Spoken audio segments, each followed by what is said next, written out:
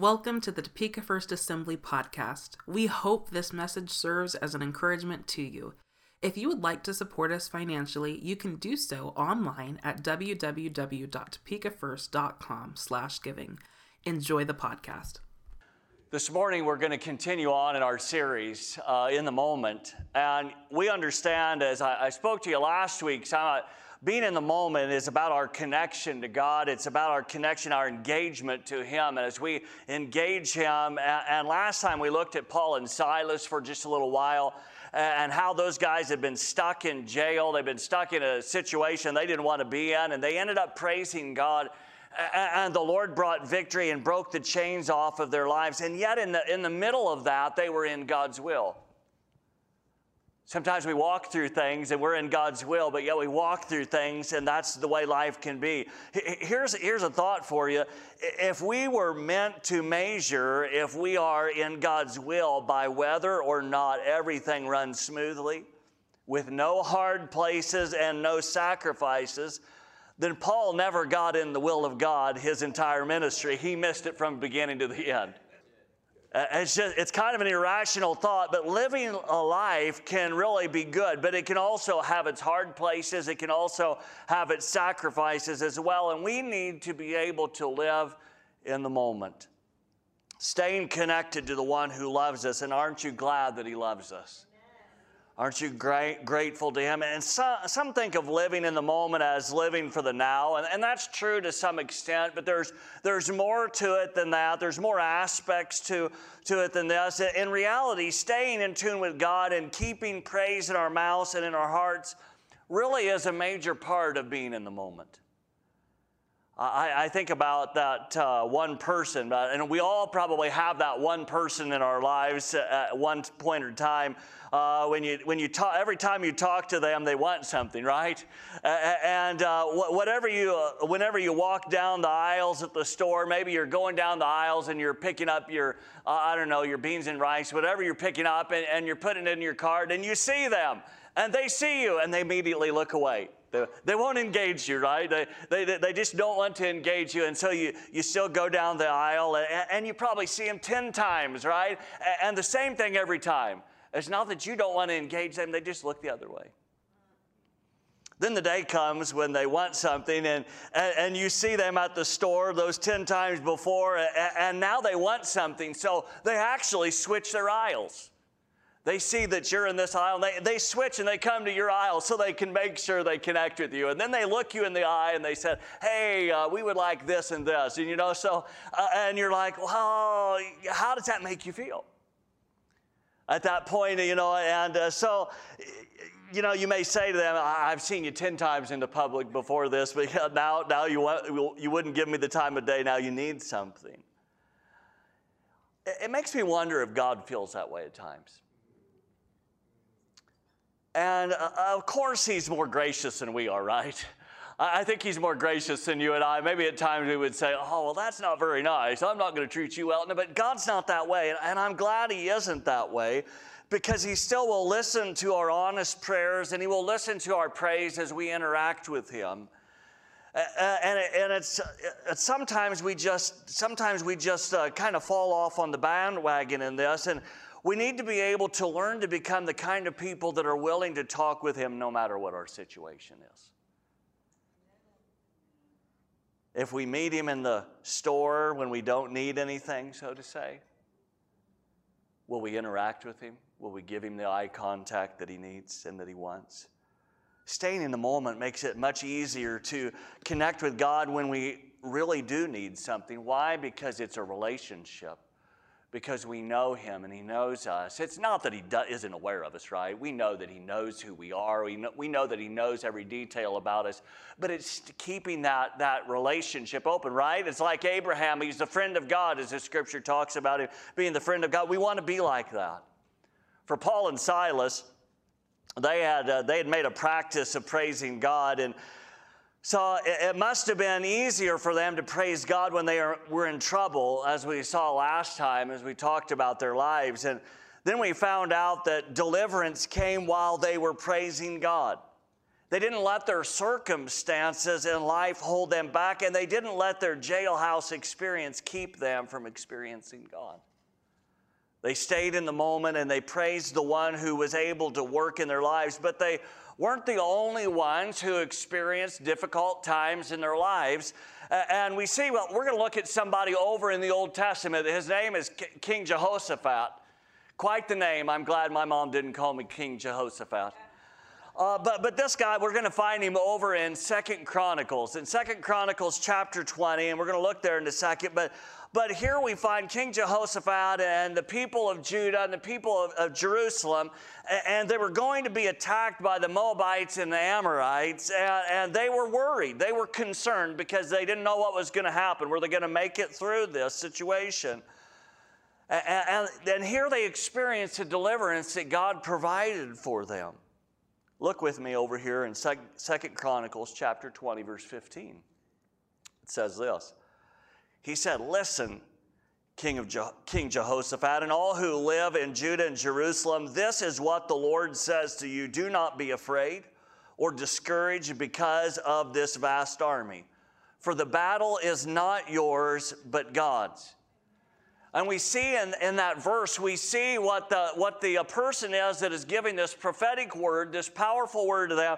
He says, this is not your battle. And sometimes we walk into situations in our lives and we think it's our battle, but it's not. And look what he says in verse 17. He goes on to say, you will not have to fight this battle. Take up your position, stand firm, and see the deliverance the Lord will give you, Judah and Jerusalem. Do not be afraid and do not be discouraged. Go out to face them tomorrow, and the Lord will be with you. Then he says here in verse 18, Jehoshaphat bowed down with his face to the ground, and all the people of Judah and Jerusalem fell down in worship before the Lord.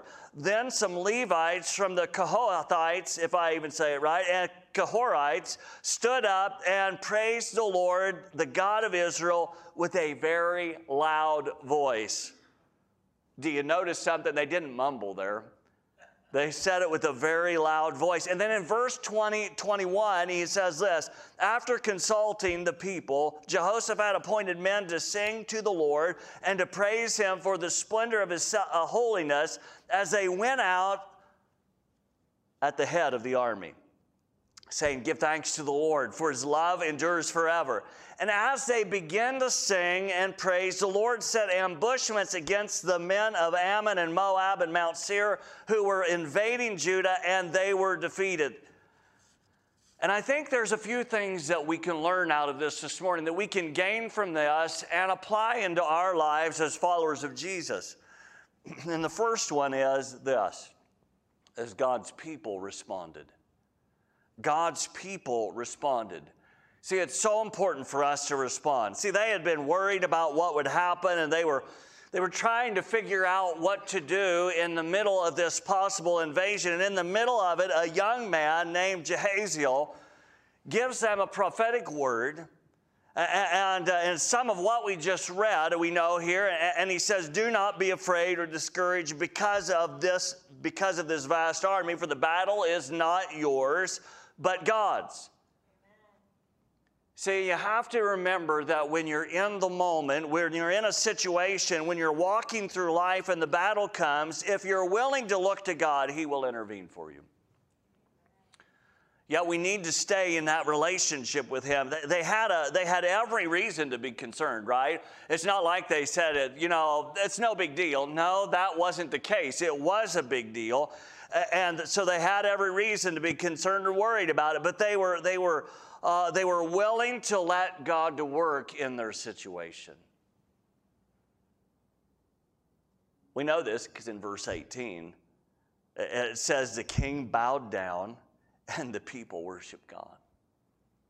Now, you don't expect the king to bow down, right? You expect everybody to bow down to the king. And talking in some of the similar cultures of Africa, right? I remember going in when you would meet an elder in certain cultures. I remember in the Yoruba culture, you would prostrate yourself, be laid flat on the floor when you would greet an elder. That's right, isn't it?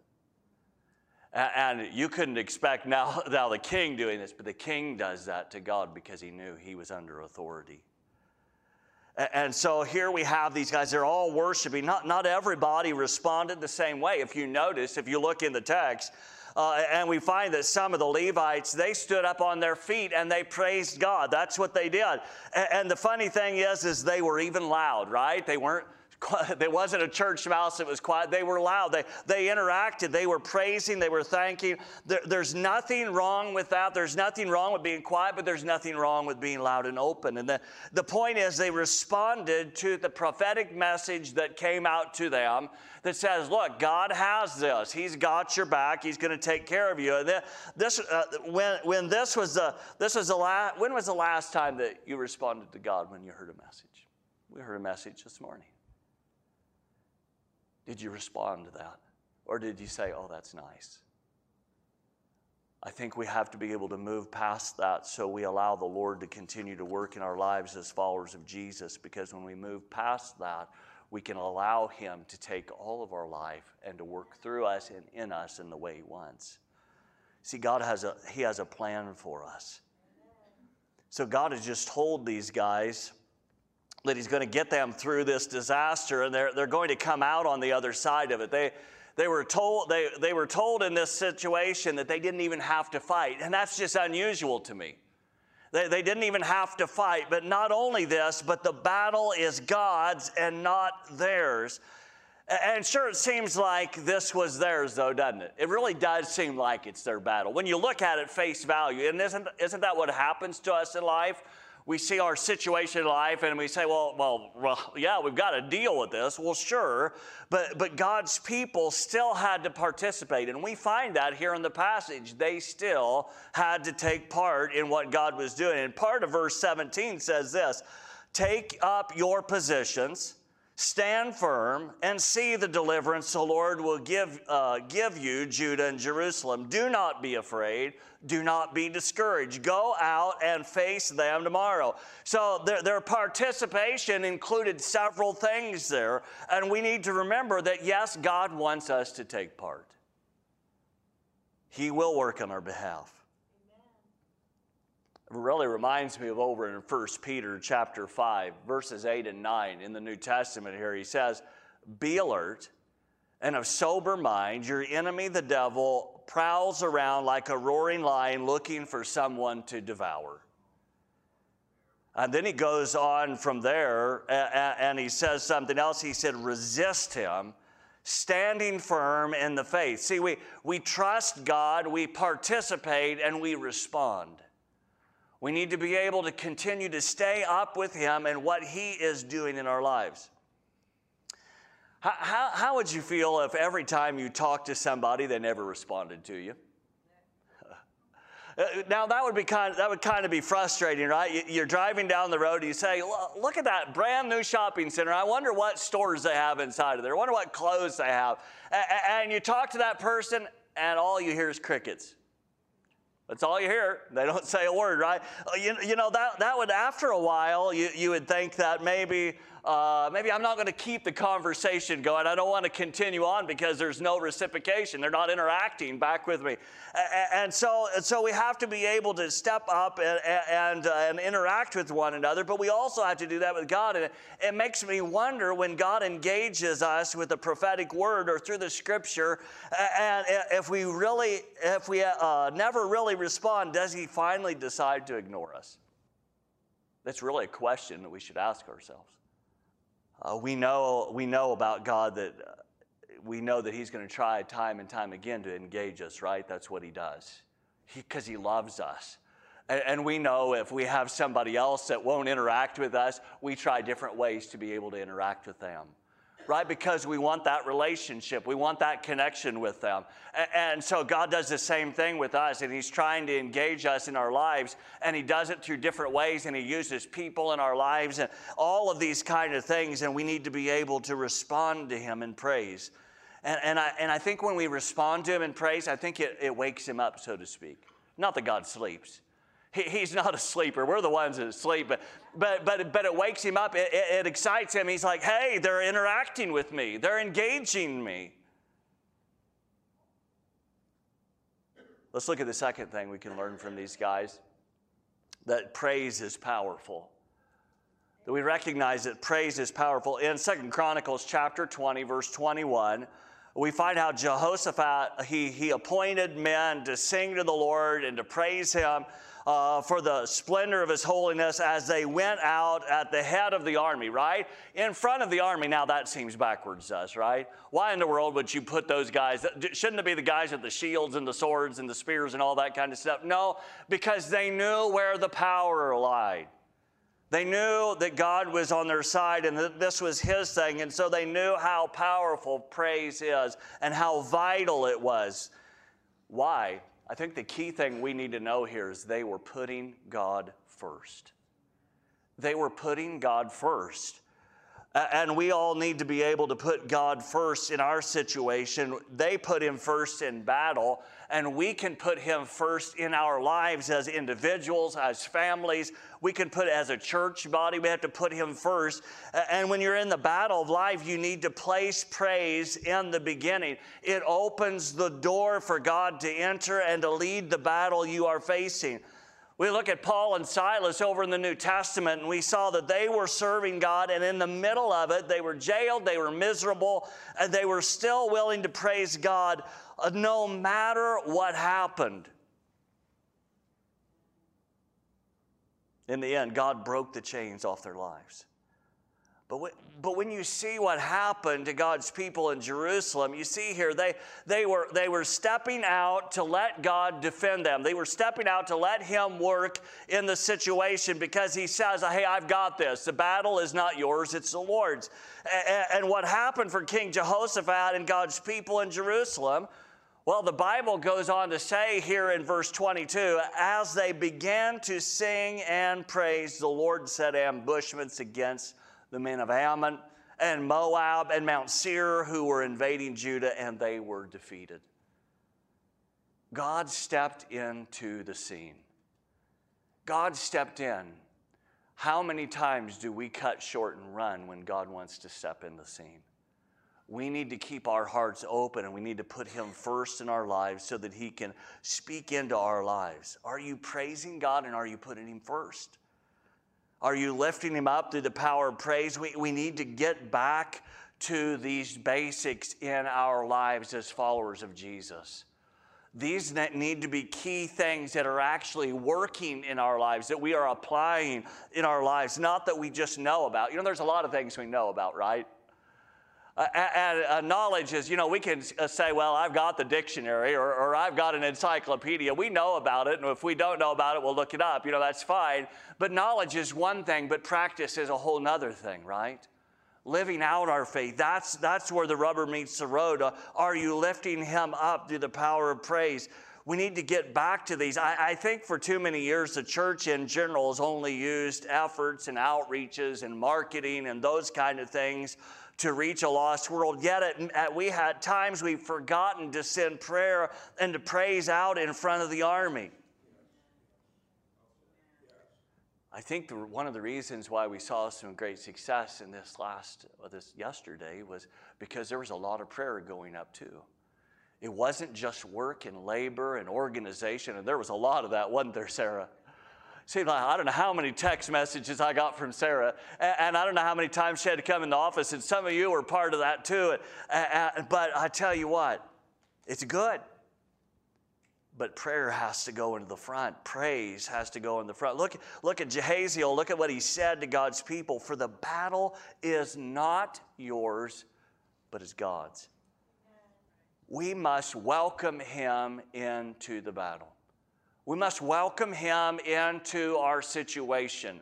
Sometimes we don't welcome him into it because we feel like, well, I can get by. I can make it through this, but we really need to welcome him into our battle. Look at the third thing here. Praise must not only be sporadic. Here a little, there a little. Now, it's okay. It's okay to be sporadic in some ways, right? But we need to have that time where we're interacting with him. We can find it over right before Jesus was ready to ascend into heaven. We see it over in the book of Luke, in Luke chapter 24, and this is what it says there. when he, Jesus, had led them out to the vicinity at Bethany, he lifted up his hands and blessed them. And while he was blessing them, he left them and was taken up into heaven. Then they worshiped him and returned to Jerusalem with great joy. And they stayed continually at the temple praising God. What did they do? They stayed continually at the temple praising God. It was a continual interaction with God. It wasn't just over here. One day, I'm going to praise God and interact with him. 6 months later, I'm going to praise God. There was an interaction that was taking place, and they were praising him. They were worshiping him at this time. And it's something so powerful that had happened in the life of Jesus and through his life that had impacted all of the disciples and transformed them. And Jesus had been crucified on the cross. He had died. He had been buried. He had raised from the grave. And now he has interacted with them for a period of days. Now he goes off to be with the Father in heaven. And what did they do? They responded. They responded to him by hanging out at the temple continually. They were praising God. They were praying. They were teaching the Word of God, the apostles, we know. And while they were there, they were praising. This wasn't something they did when they had time. They praised God continually. See, with the early followers of Jesus, this wasn't a sporadic occurrence, something that happened once in a great while. The Bible used these words like continually and daily and these things. It was something that they were doing. They weren't letting up. And it wasn't, we'll serve God today and then another day we won't. But we need to consider how this really applies to us today as followers of Jesus. Sure, it's important for us to meet together at the church's building. Remember, this isn't the church. We are the church. This is just a building. And so we meet here together, and we can praise God together as we did this morning, as we do at other times. We take those times to worship God on the first day of the week, and it's a start for us, right? It's the way we put God first in our lives every week. And we do this to be able to worship him. We take that time to put God first. The early church did this, but if you notice, they didn't limit their time, they didn't limit their praise only to church services. They praised daily. They interacted. They were praising continually. Why? Because God had done such a wonderful and a marvelous work in their lives for so many people that all they could do is praise God. Jesus gave his life. He was raised to be the victor over death, and Jesus came to save us from our own sin. So what can we do? What can we do as his people but lift our hands and to praise him and to thank him for his goodness? Sure, we can praise every Sunday, and that's great in service and small groups, but we need to be able to extend our praise past where we're at now, at home, sitting back in your easy chair. Praise God. You can probably be as loud as you want there, right? Unless you have other family members say, hold it down, hold it down. We have to be able to find those places where we can praise God. Maybe it's while you're doing dishes. You can give thanks to God, sing to him, give him praise. You may be doing something else. You may be washing your car. Praise God in that time. Maybe you're having somebody else wash your car. Praise God for those guys washing your car. Maybe you're at work. You can give thanks. You can praise God and interact with him, but don't rob your employer, right? Don't rob the time that you have for them. And so there's ways to look at it. We can still praise God. It doesn't mean you can't praise God. And we want to be in the moment, staying connected to God by giving him praise at every step of our lives. Keeping him in front of the fight. Look at what Acts 2 says here. Acts chapter 2, verse 46 and 47 says this. Every day they continued to meet together in the temple courts. Let's stop there and let's think about it this way. Say you're going to have a surgery. Your surgery is going to be on a liver, right? You got to have your liver, something done to it, right? So you go to the doctor and you interact with the doctor.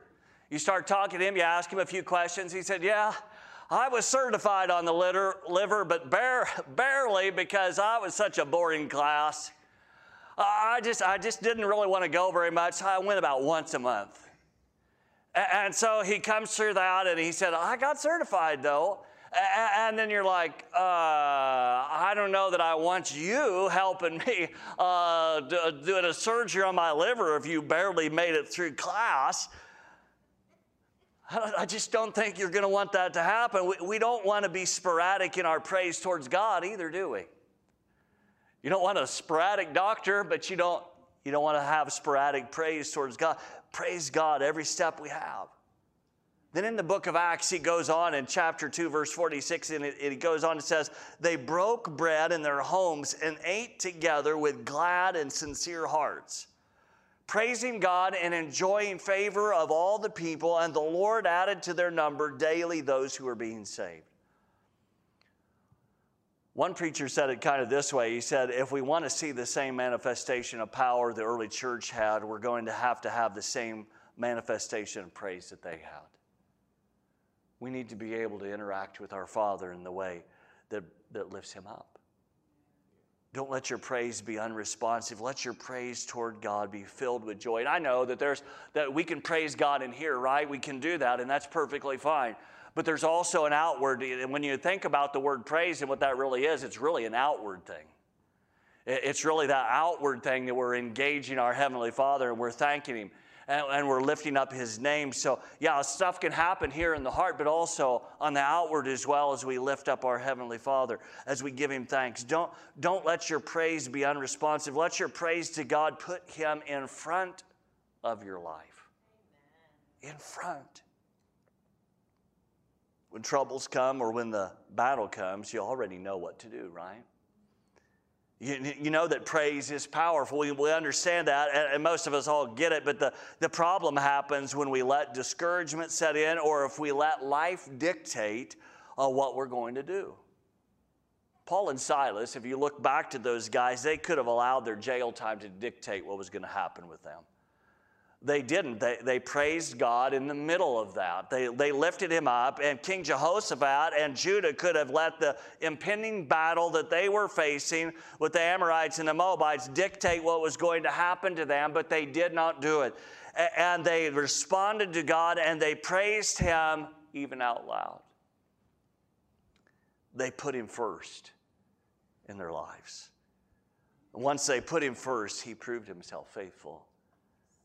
It doesn't mean that trouble won't happen. We understand that. Troubles come in life. That's part of life. But trouble happened for Paul and Silas. Even then, God pulled them through, didn't he? He pulled them through it. As we wrap this up this morning, I'll ask this.